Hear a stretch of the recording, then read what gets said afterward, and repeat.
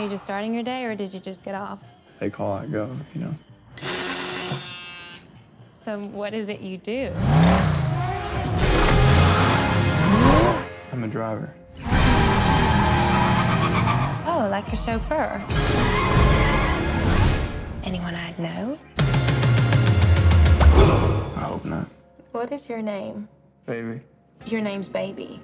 B-A-B-Y, Baby.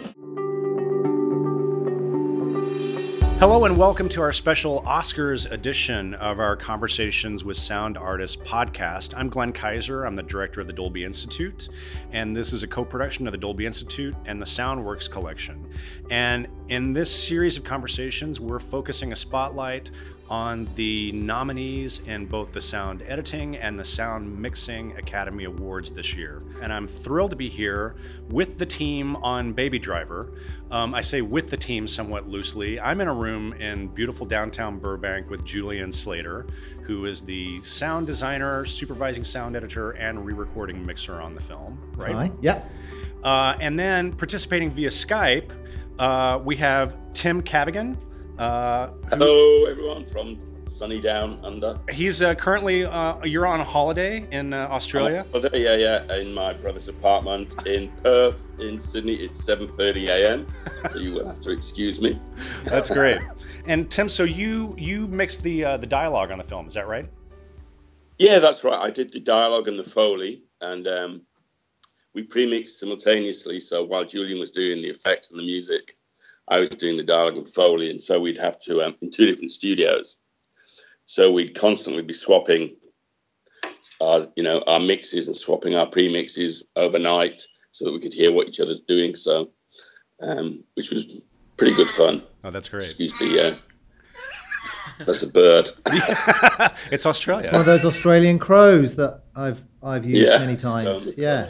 And then I'm actually really excited to have Mary Ellis joining us in the conversation today as well. Mary Ellis is the production sound mixer. So Mary, your job was to be on the set recording while the cameras were rolling. And it's kind of rare for these conversations that we have the production sound mixer, participate with the post-production team. So I'm really grateful. You're at home in Atlanta where you live and where the film was shot. Yes. So I'm really grateful that for all three of you to join us today for the conversation, but especially for those of you who are Skyping in. So I wanted to start. I want to start with Julian. So you're double nominated this year in both the sound editing and the sound mixing categories. So I'm going to give you the hard question to start off with, because I think a lot of people, maybe even people in the Academy, I know what that question is going to be. You know exactly what I'm going to ask. So what is the difference between the two sound categories, and how are you nominated in both of them? I guess it is hard to distinguish for some people, and kind of rightly so. But to put it in kind of plain speak, it's someone's described it to me like cooking. It's like preparing all the ingredients and getting them measured out and getting them and all getting ready to cook, and then the cooking is the mixing. So as a supervising sound editor, I run the team of I think 5 or 6 other editors who work with me. We spend 3 or 4 months preparing all the tracks, the dialogue, the Foley, the sound design, and getting everything ready. And then we take it to a mix stage to mix. Now, what happens invariably these days is that the mix doesn't start from scratch on the mix stage. It's kind of built over the course of the process.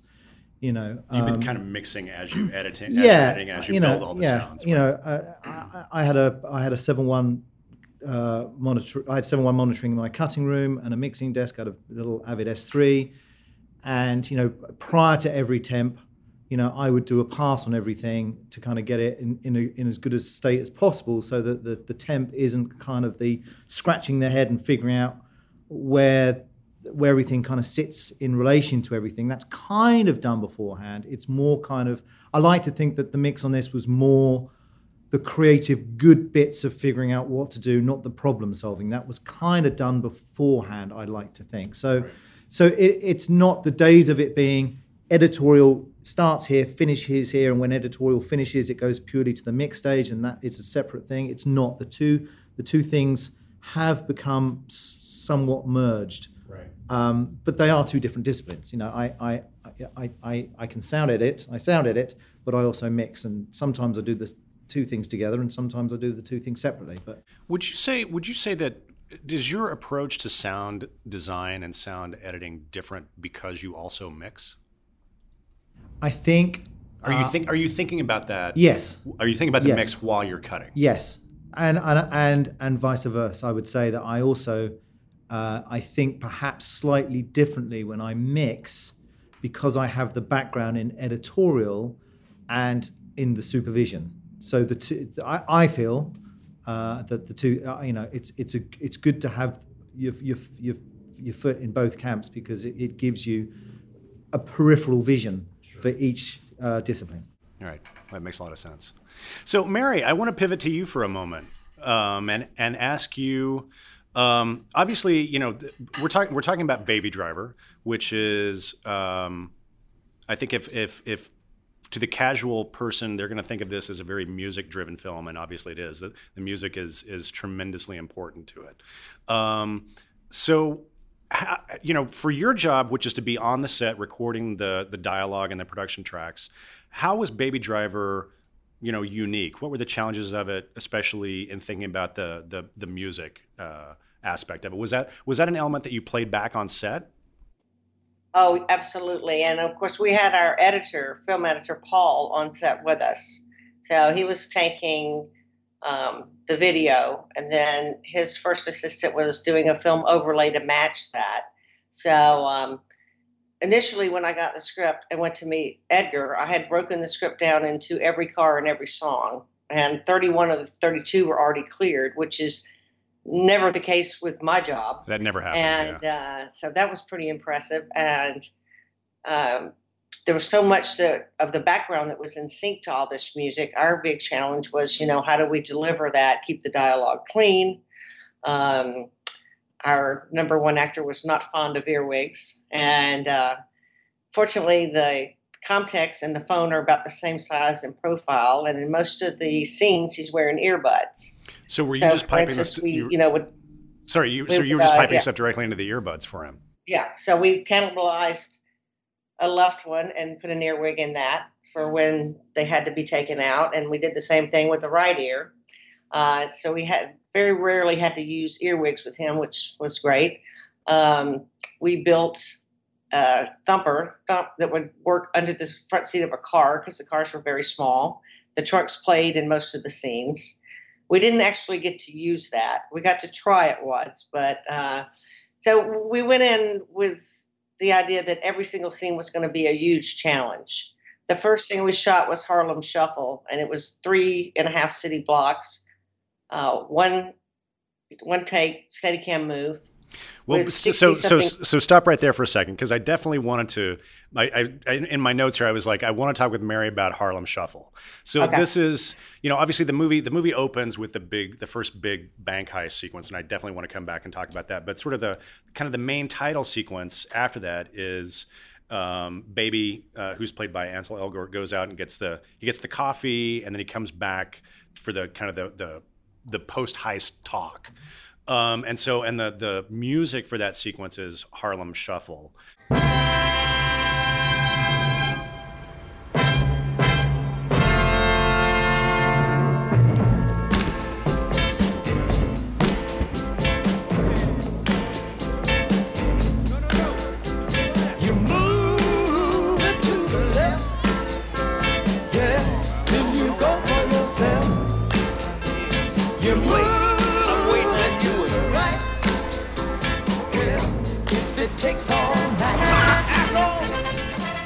And it plays out as one. Did you say 3.5, 3 minute sequence? It was almost 5 minutes. It's 4 minutes and change. And it's one shot. So it's a continuous shot. So I really wanted to just basically, you know, let's talk about Harlem Shuffle. Like that day, how did you set it up?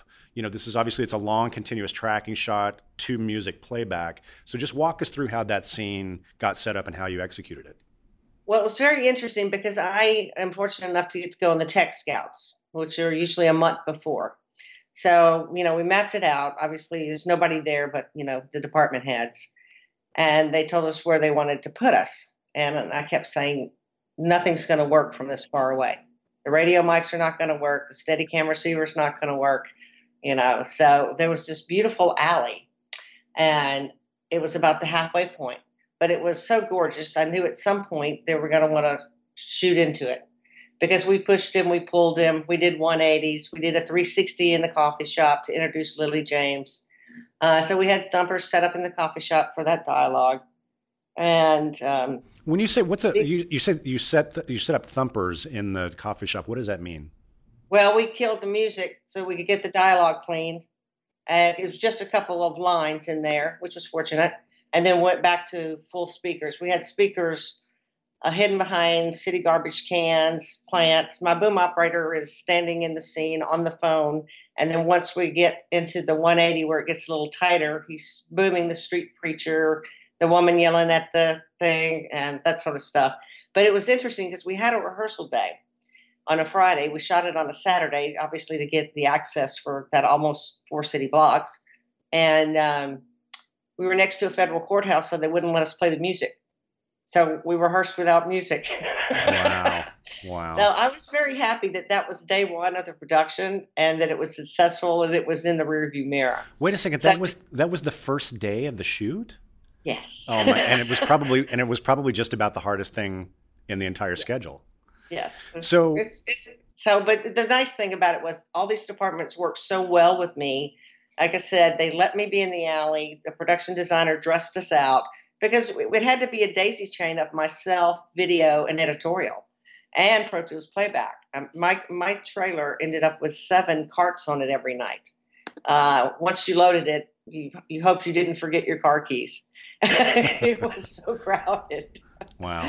But yeah, Edgar was very helpful. Paul was great. It was great to have him in the trenches with me, because he knows what Edgar was looking for. He knows what Julian was looking for. Julian communicated to us all the time when we were thinking we'd get in a pickle and go, how do we approach this? One of the things I did early on, because I could tell from my interview with Edgar that sound was extremely important to him, and he loves train tracks, that everywhere we went, well, actually I took a recorder on the Tech Scout. And once we got our groups divided, I would just go record the ambient noise of the location for as long as I could. And on every scene we had, like Harlem Shuffle, I would put up a mic and just put it on an ISO track far enough away not to get dialogue, especially when we didn't have music. And it would roll every time we rolled. So essentially it was just a new way of doing room tone, which we never have time to get anymore.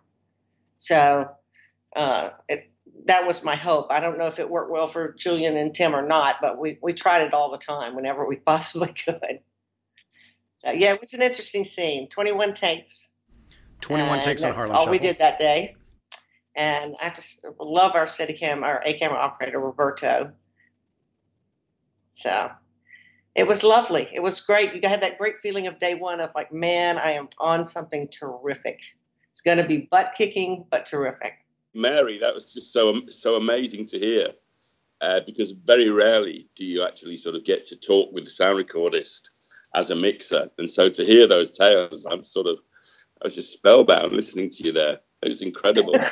Because I was actually thinking on that very first section that you're talking about, how on earth did they do this?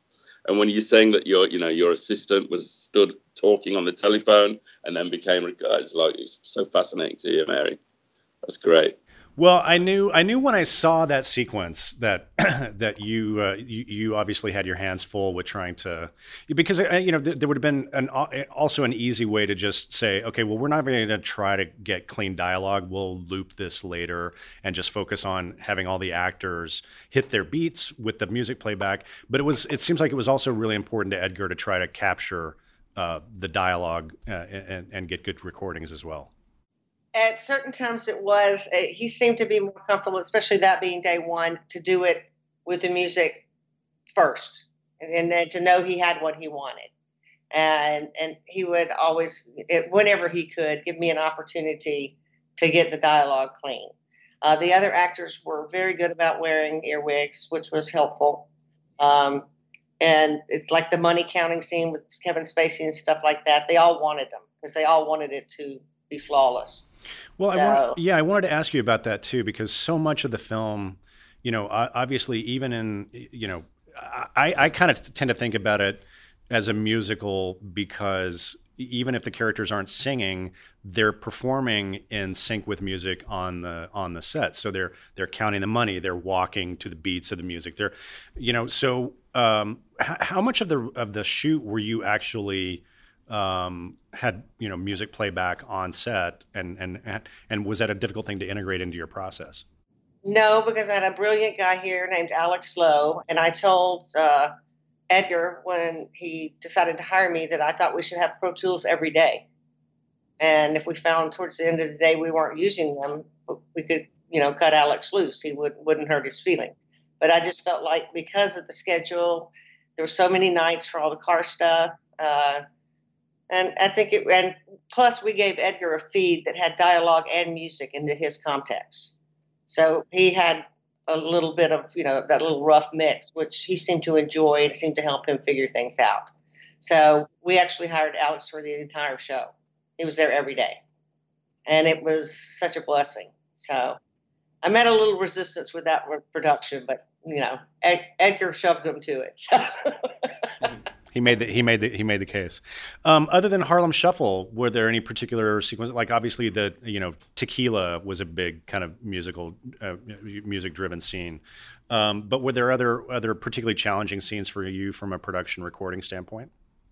Tequila was particularly challenging because we wanted the gunshots, the flashes of the gunshots, to be in sync with the music too. Get him, baby! Don't let him get away. Do something! Get him! Oh shit!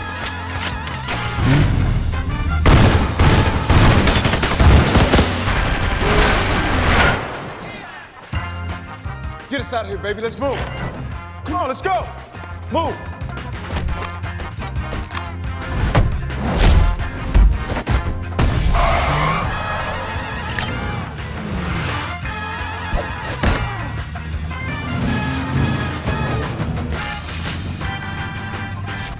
Tequila. So I provided time code to, of course, the cameras. When we were shooting Alexis in the parking lot, video assist, Paul editorial, and a time code feed to the dimmer board. So everybody had, the feed. So, that one was hard. I'm trying to think. The baby song in the diner, because that we ended up editing that on the fly somehow. But again, like I said, Alex pulled through, gave Edgar what he wanted. Edgar a lot of times would change the speed of the music. So that was always, again, on the fly. So it was all very challenging. Every day it was like, okay, have we thought of everything that may come up? Well, and obviously, there too, you've got this sort of this gag in the script of Baby makes recordings of what people are saying. Then he integrates, then he integrates those into songs. But then you got a sequence later in the film where that song gets played back. Was he slow? Was he slow? So how did that come? Was that a pre-record that you guys, or did you actually take the recordings from the set on the day and then build the song and then play it back later? How did that particular song and sequence come together? Julian, didn't we record it early and then you got it and then you made the mixtape? Yeah, well, so that Was He Slow is Kid Koala. That's who's the Canadian DJ. So who's done stuff for Edgar before. So he pre the shoot did the mixtape, took the tracks, and reworked them. The actual Was He Slow vocal from Kevin. That's a good question. I think that was that was from Kevin. Yeah. And we sent it to you, and then we rearranged the tape for us to play it back through Pro Tools on the day later. So it's a bounce between pre. Yeah. So did they record the Kevin Spacey vocal pre-shoot, or was that? No, on the day. It just happens that the schedule was such that I could get that in a timely fashion and get it to them. Got it. So that scene. Happy scheduling accident, I call it. That's amazing. So the hilarious thing is that, Mary, you haven't met Julian or Tim. This is the first time Nope. that you guys are all sort of talking together. Exactly. But Yeah. Julian, did you and Mary have conversations before the shoot? Yeah. Did you ask her to like gather specific recordings and stuff? Because you weren't able to go No. to location to Yeah, event. I mean, I think we had several chats about technicalities of how to do stuff. One of the things that I wanted that I was keen to get was all the recordings of those cars, because there could be gold there. Sure. We ended up spending 2 days on a racetrack. Not me, because I'd have loved to have done it, but which wasn't cheap to do. But again, when you've got a director like Edgar who understands how important the sound process is, you've got a better chance of getting that through the budget committee. So yeah, we spoke several times. I mean, I've the first time I've seen Mary and had a chat with her of any substance, really. But because it's how it always works. Mary's at one end of the spectrum and I'm at the other end of the spectrum, and very rarely do our paths meet. Right. So yeah. Yeah, the Atlanta Motor Speedway was fantastic. I mean, we put microphones in manifolds and everything. And it wasn't cheap. We had a stunt driver, a medic, an AD, a picture car person. So yeah, it wasn't cheap, but it was so much fun. Yeah. Well, but for this particular movie, I would say it was indispensable. I mean, you had to have all that material. Right? Yeah, but it's interesting. It's things like that Subaru. I know nothing about cars. I literally know where to put the gas in my wife's car, because I'm electric, so I don't even really know how to put the gas in anymore. But so the Subaru WRX has got this thing called a dump valve, which every time you kind of rev it, it goes.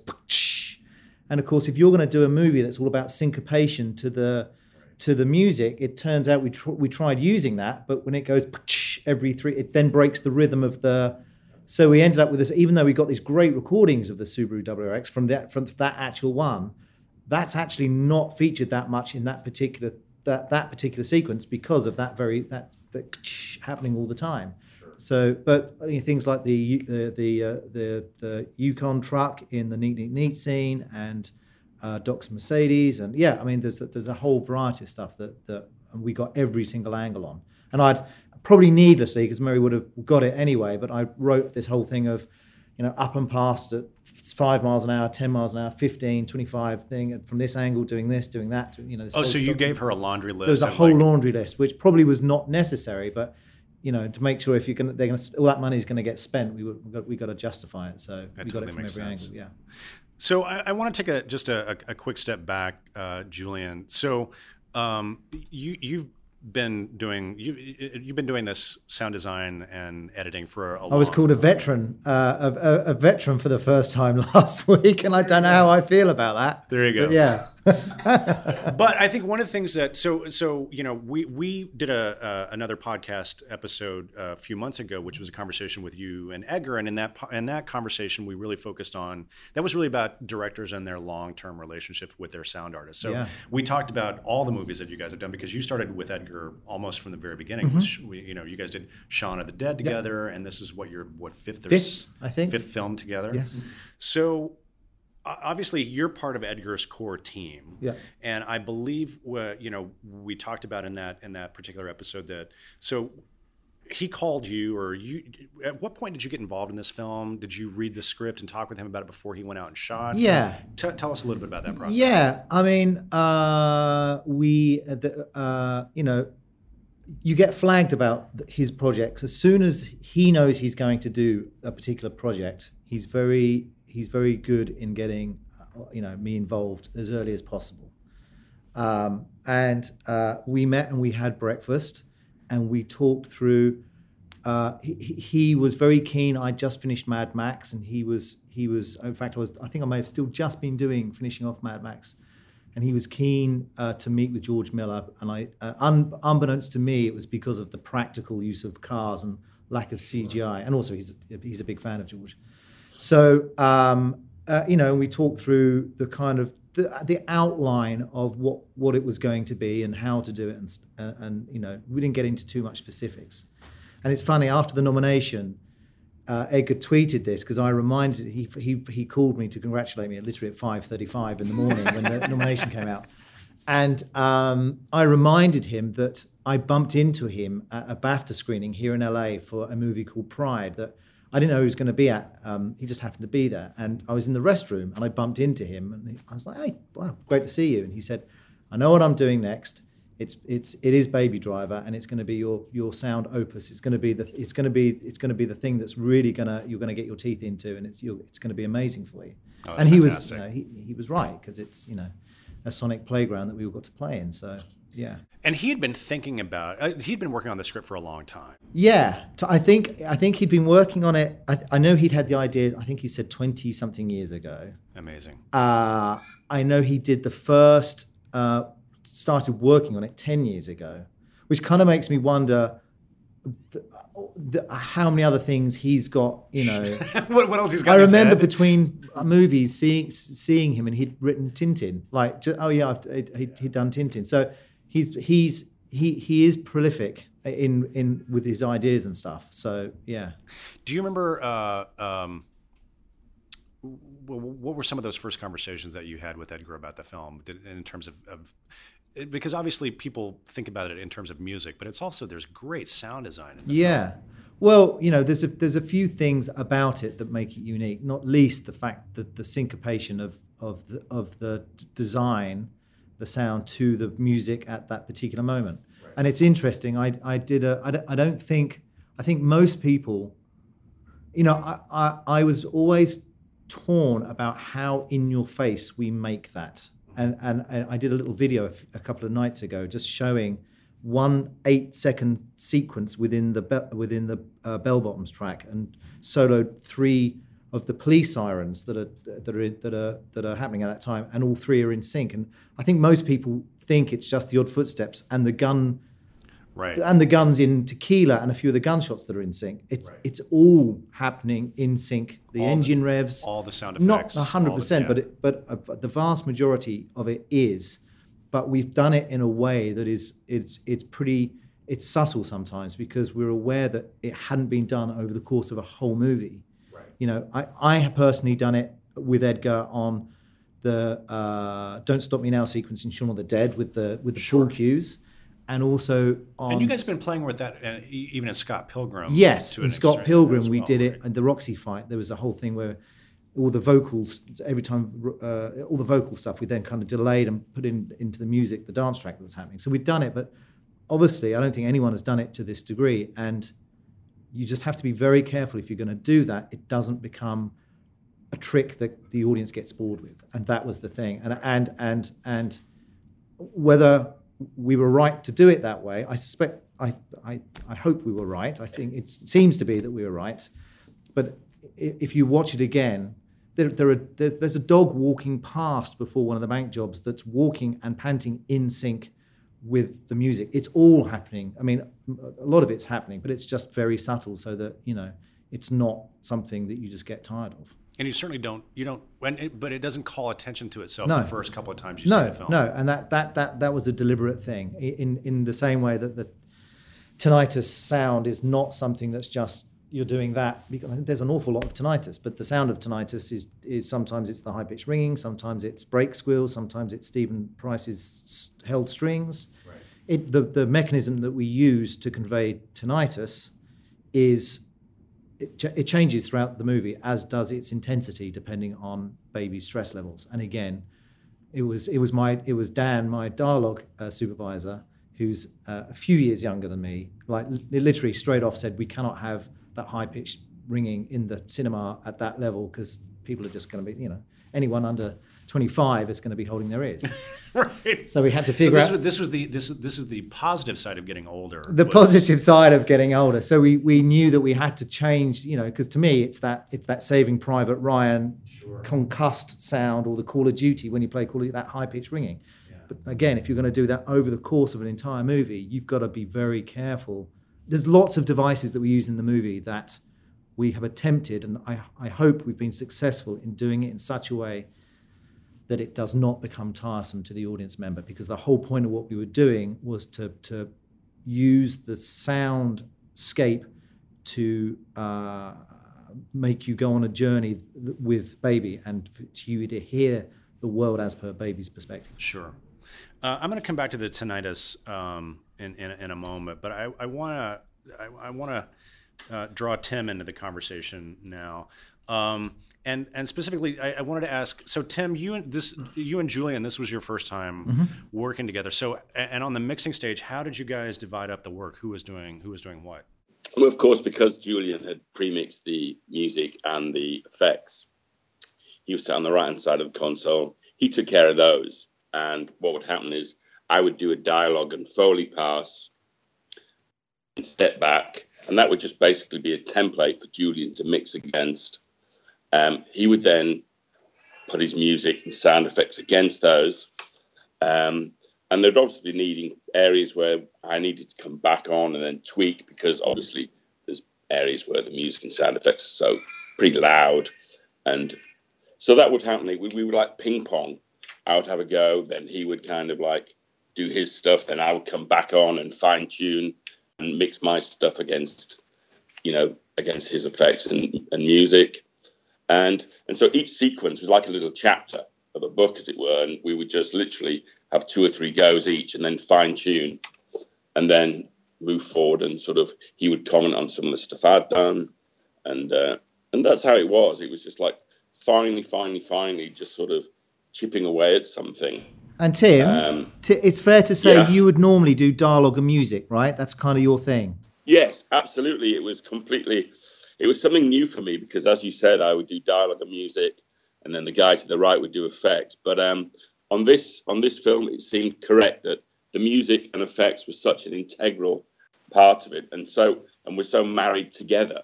It wouldn't have made sense for me to have the dialogue and music at all. And it made utter sense for you to. And to your point about when does mixing start and editing stop? Like, for example, every sound that we used and manipulated to work with the music, we would then do a mix of it in the cutting room to figure out how it works.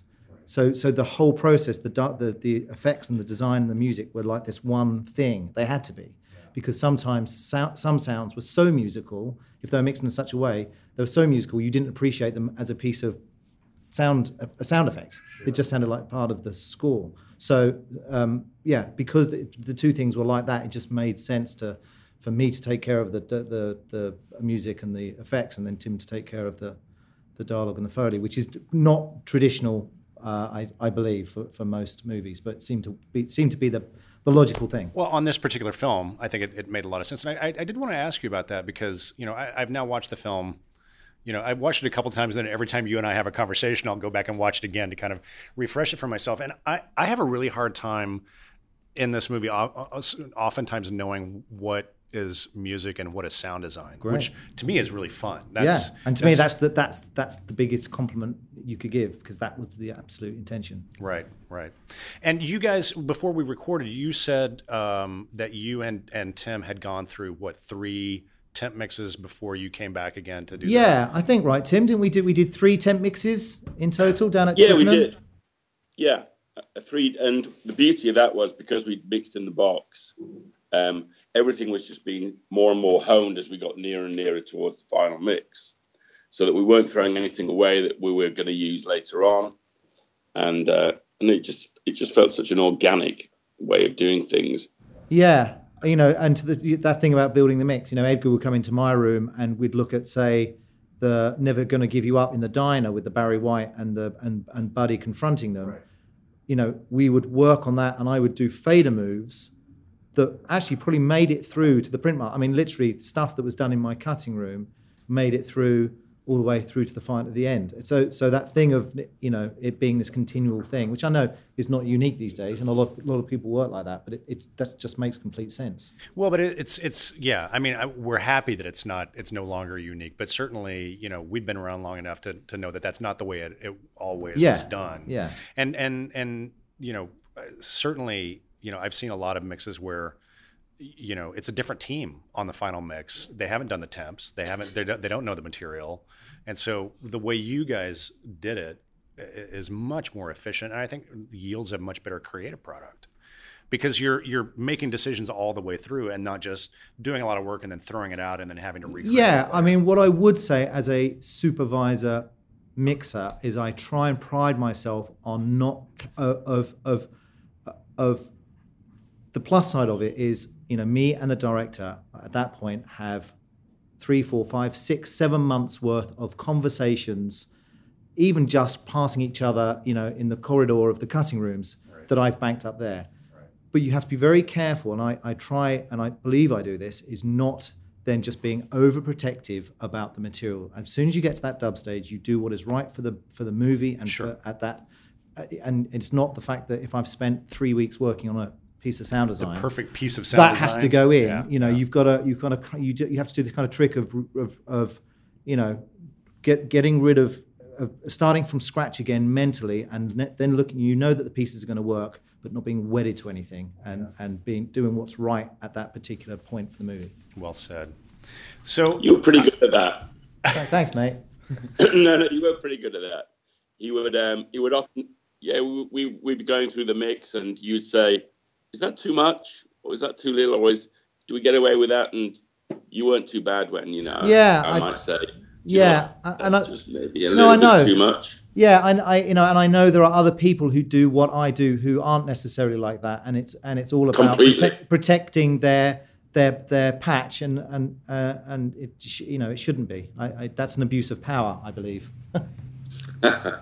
So I have a question now. So I'm actually going to turn our two laptops to face each other partially. So Mary is on the set. She's responsible for recording the production dialogue and the voices of the actors. Obviously, that material then ends up in Tim's hands to mix the dialogue track. Now, it's very, very rare that the dialogue mixer actually gets to talk to the production sound mixer. So now you guys are face to face virtually between Australia and Atlanta. Tim, what do you have to say about Mary's production tracks, and how did she do? I'd say, how on earth did you get what you got? I mean, blooming heck. The sequences were so complex. To actually have what you had was amazing. And so, I mean, there was some ADR in the movie, but very little. And so I thought you did remarkably well. And as he says, you very rarely get to see computer to computer. So I'd say thank you. It was just so amazing to actually sort of like hear your story about that first section as well. Because as I was dialogue premixing those and going through the various crowd sections, you can't help but think, how on earth did they do that? And so that was probably the most intriguing bit I've heard on all of these podcast things. So thank you. You're welcome. Yeah, we had some challenges. Edgar was not afraid to put me in horrible locations for sound.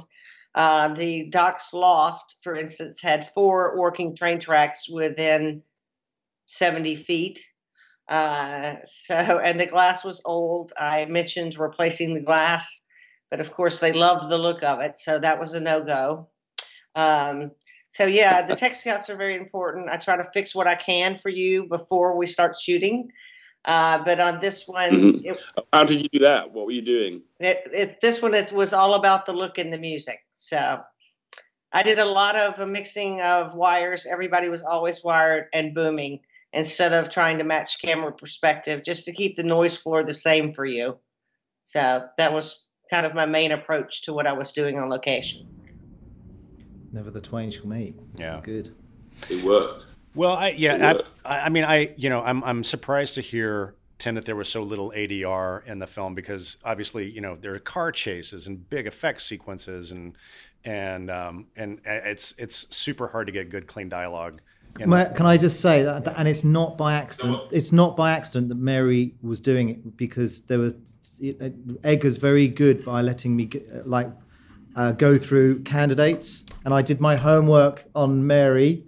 I talked to other dialogue mixers who'd worked with Mary's tracks, and got the thumbs up. So it's no coincidence that Mary got the stuff on the day, because I had calculated that she would. So.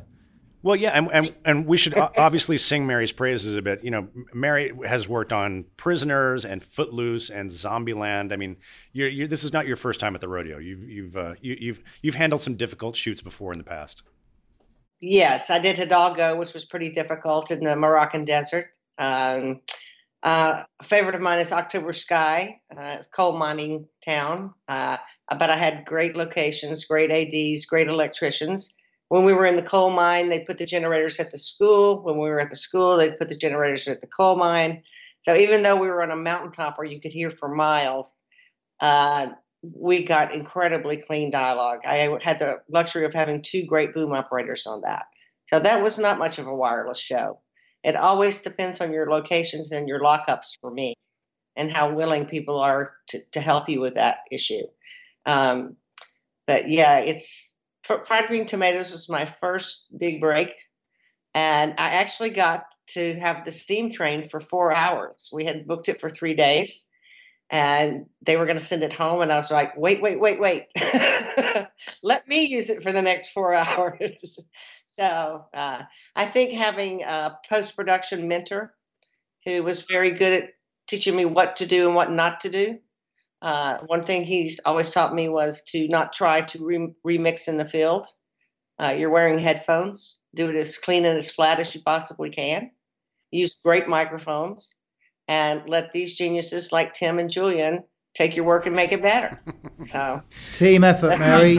Team effort. Yay. Absolutely. Well, I know, from the previous conversation, when we talked with Edgar, I know that one of the things that was really important to him was when he got to Atlanta, he understood that this was a place that had its own indigenous sounds, and he wanted to, I think a lot of these places that people go to and shoot, they're shooting it so it feels nondescript, or they're shooting it so it doesn't necessarily feel like the place. But Atlanta actually is really important to the film.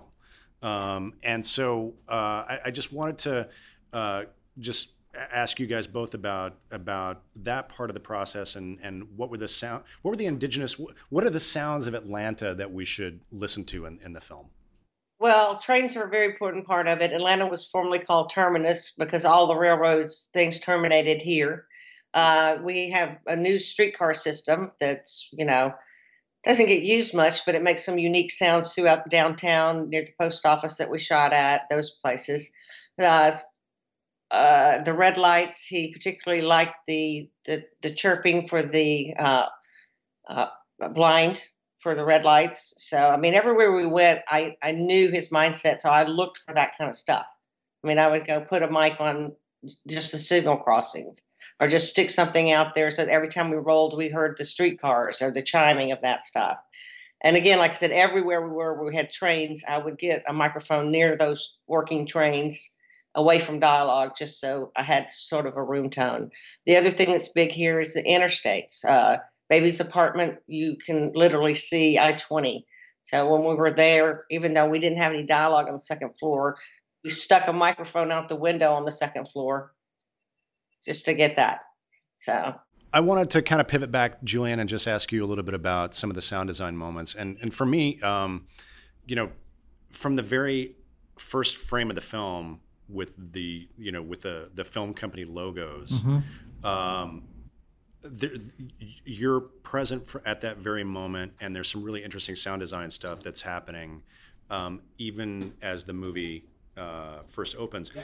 And we talked a little bit, you brought up the tinnitus, and I wanted to ask you about that because for me, one of the ways in which sound design becomes really, really kind of interesting is when you use it as a tool to go inside the head of a character and experience the world the way they're experiencing it. So Baby has this condition, and you guys set it up from the very, very beginning of the movie. So I was just, I know we talked about this last time, but I wanted to hear you again, kind of just walk us through that first couple of 90 seconds or 2 minutes of the film and what's happening. What's interesting, Mary talks about the trams because actually on the working title logo, you hear a tram bell going ka-ding, ka-ding, which was something that Edgar wanted to put in to get that Atlanta feel in there from the very beginning.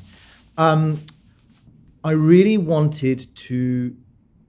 So what happens is you have the Sony logo that we repitched so that it turns into the sound of tinnitus. So the Sony logo pings, it rings out, and that reverb tail is like an infinite reverb tail that turns into tinnitus. They say tinnitus here, Tim, not tinnitus. So he's probably wondering why I'm saying tinnitus. And that in turn turns into Stephen Price's strings, all in the same key. That then, while Steve's strings are still playing, the brake squeal of the Subaru that pulls up is kind of in a reverse echo thing. So that's in the same key. That pulls up. and then that then turns into the beginning of Bell Bottoms.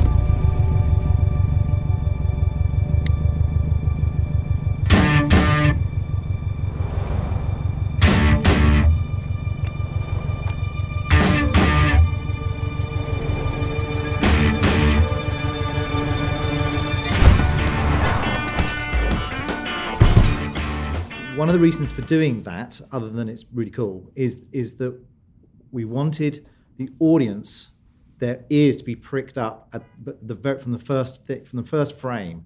So hopefully, what happens is that the lights go down, you're rustling with your popcorn and stuff, and then within the first 60 seconds, you understand that something kind of sound is an important part. The point of that was to try and convey that this movie, sound is important, and sound Sure. and sound is something that you need to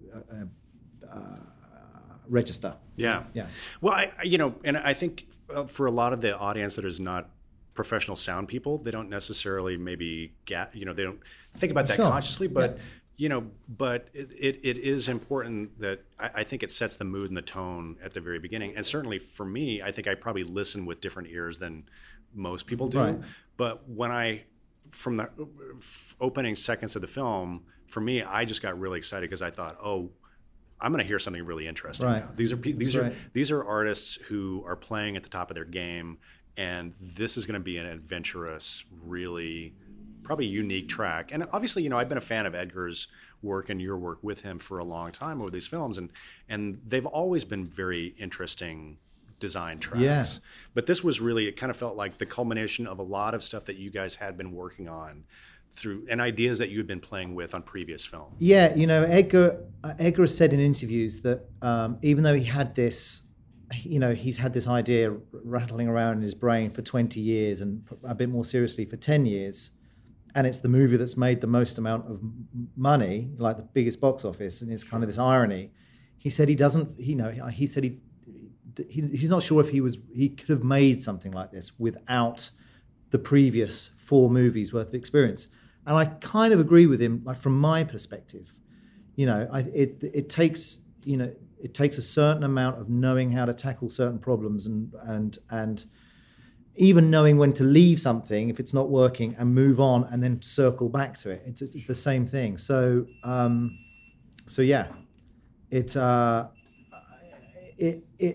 to me, the biggest compliment is when someone says, I took my mum to see Baby Driver and she commented on the sound. Like that to me is that's great. That's when non-industry people are noticing the sound for the good reasons. Absolutely. Right. That's our job. And the sound was talked about in a lot of the reviews for the film. Yeah. Which is also really gratifying because a lot of people don't call out what we do. Yeah. And it's just, it's lovely. It's lovely that someone said to me after the Oscar noms, it's great that a movie like Baby Driver is recognized because it's great for the industry. When there's a movie that sound is an important part of it, it's great for all of us. And I'd never thought about that. But it's great. It is. It's great that what we do is celebrated. And I'm very lucky that I'm one of the people that's kind of the flag bearer for this movie.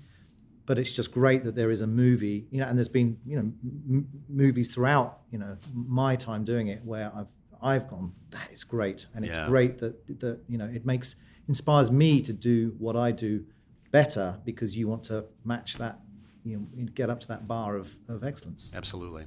Well, I wanted to ask you. It's going to sound like a little bit of a sidetrack for a second, but we just supported at Dolby the opening of a brand new screening room at the Sundance Film Festival, and we helped them outfit it with Dolby Atmos. And as they were finishing building this brand new 500-seat screening room, they said, what's a movie that we should run to kind of shake out the room and the system? And so I asked around, and everybody said, run Baby Driver, because it's a fantastic, it's a fantastic Dolby Atmos mix. So that was actually the first movie that got played in this brand new screening room at the Sundance Film Festival.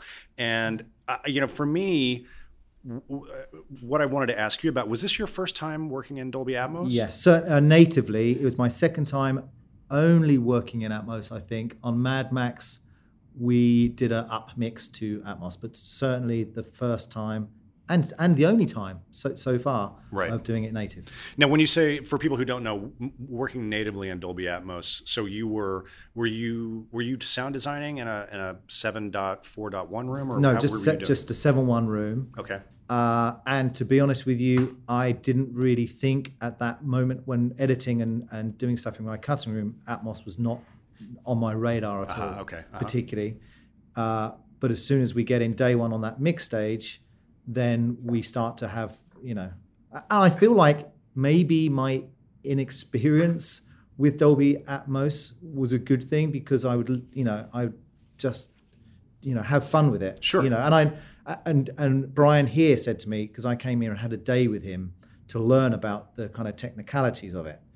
And, he said, just whatever you do, don't do it for the sake of doing it. Don't just pan stuff for the sake of doing it. But because we had this great environment like that coffee run where, as Mary's saying, you've got these kind of 180 camera moves and stuff. And you can move stuff around very seamlessly. Yeah. And also, for example, whenever Baby's listening to his music in his earbuds, we use the height speakers, and we're actually listening. The music is much more around you in the height and the surrounds than, again, traditionally you would have it. And then when Stephen Price's score plays, that's then thrown much more in the traditional left, center, right, and just pull back a bit to get a bit off the screen. But the music that Baby listens to, certainly when he's listening in his earbuds, it's kind of all around us and fully immersive. Yeah, well, to me, it was a fantastic Atmos track, and you just did exactly what I was hoping you'd do, which was, the Atmos track is on the Blu-ray disc, and it's streaming in some of the services in Atmos. So I wanted to kind of hear you call out what people could potentially listen to if they have an Atmos system at home in the track. That's a good question. I tell you it's a very good thing to listen to. There's a sequence after Tequila when they go back to Doc's hideout, and it starts off with him saying bananas. Bananas is nobody called with bananas. Yeah, right? yeah, exactly. So we do a thing in that where every diegetic sound in that scene becomes part of the score. So it starts off with the light switches, which they go ka-ching, ka-ching, ka-ching, and then we put them up in the height and the surrounds, and they stay there, and they flick around in the score, and then the bag drops, the squeak from his chair, and they all happen, and it's mostly within the Atmos environment that stuff happens. And you pull them up in the overheads. Yeah. And interesting. Yeah. Well, actually, that was a perfect segue, because there was another thing that I wanted to ask you about is that I think is really distinctive about Baby Driver is because when people think about the music of Baby Driver, obviously there's a tremendous amount of source music, but there's also score in there as well. Great score. And I wanted you to talk a little bit about sort of, and you talked about this at the beginning with the tinnitus, but where, that juxtaposition of the sound design with the source cues with the original score, and how did all those pieces kind of fit together? Yeah, and I think originally Edgar was, there was no, I think originally, and I don't think I'm wrong in saying this, Edgar, there was not going to be any score. It was every track, I think, was going to play from beginning to end with no edits, and there was going to be no score. With a completely song-driven thing. And then Edgar gets into post-production, and he calls up, and he's after a little something, and he asks Steve, to do something. And of course, as soon as Steve starts doing the odd little thing, Edgar's like, hey, that works really well. And when Can I it's- have more? Yeah, exactly. Yeah. And so, and I kind of feel, I feel like Steve was, because everyone talks about the design and the great choice of music tracks, but what people don't necessarily register so much is also there's a great score that's happening. I think people think that's part of those songs. Yeah, but it's not. So this is a great example of true collaboration. The number of times when I start a movie and someone will say, I want you to work really closely with the composer. Right. And it just doesn't really happen because the composer's off doing whatever they're doing. And They're doing another movie. but because, exactly, they're doing several other movies, which is not the case with Steve. But Steve used to be a music editor. And so I know Steve as just a good friend. And with that comes the being able to speak to each other 3 or 4 times a day, and for me to throw stuff over to Steve, and for Steve to be able to work like that sequence that I said about, for him to work that into the score, or for him to try the tinnitus idea in the held strings. That only comes when you know someone well enough, and it's the same with the picture editors and Edgar. We've all done this before, sure. And we all have this shorthand, and there's no fear of suggesting something that you feel you're either going to offend someone or you're going to get shot down with. That's just a stupid idea. Yeah. So having both Steve and Bradley, his music editor, literally on Skype or on an open line, so you can just bounce around ideas. Without that, then this would not be possible. Yeah, totally. That's great. Well, I do have one final question, and this is for all 3 of you. Earlier today, I put out a call on social media for all my film nerd friends. If anybody had any questions for the nominated teams, and I did get one in. It was a hotline then. Yeah, you got one in. No, I got several in, but one that I wanted to pitch to you guys. Obviously, somebody asked, "What are you guys wearing to the Oscars?" Oh God, what a good question. So this is a first nomination for each of you, or nominations in Julian's case. So it's your first time going to the big show. What are you going to wear? Do you have your frocks all picked out and sorted? Oh my God. I think it's a trick for the For tailor. those guys, they're going to wear tuxes. Well, I'll let you think about that, because I actually know.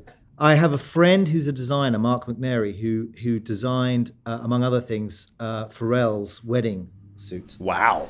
But are you going to get one of the hats? Well, no, but Mark's style is not. He said to me, "I will make you something, but it is not going to be a black tuxedo."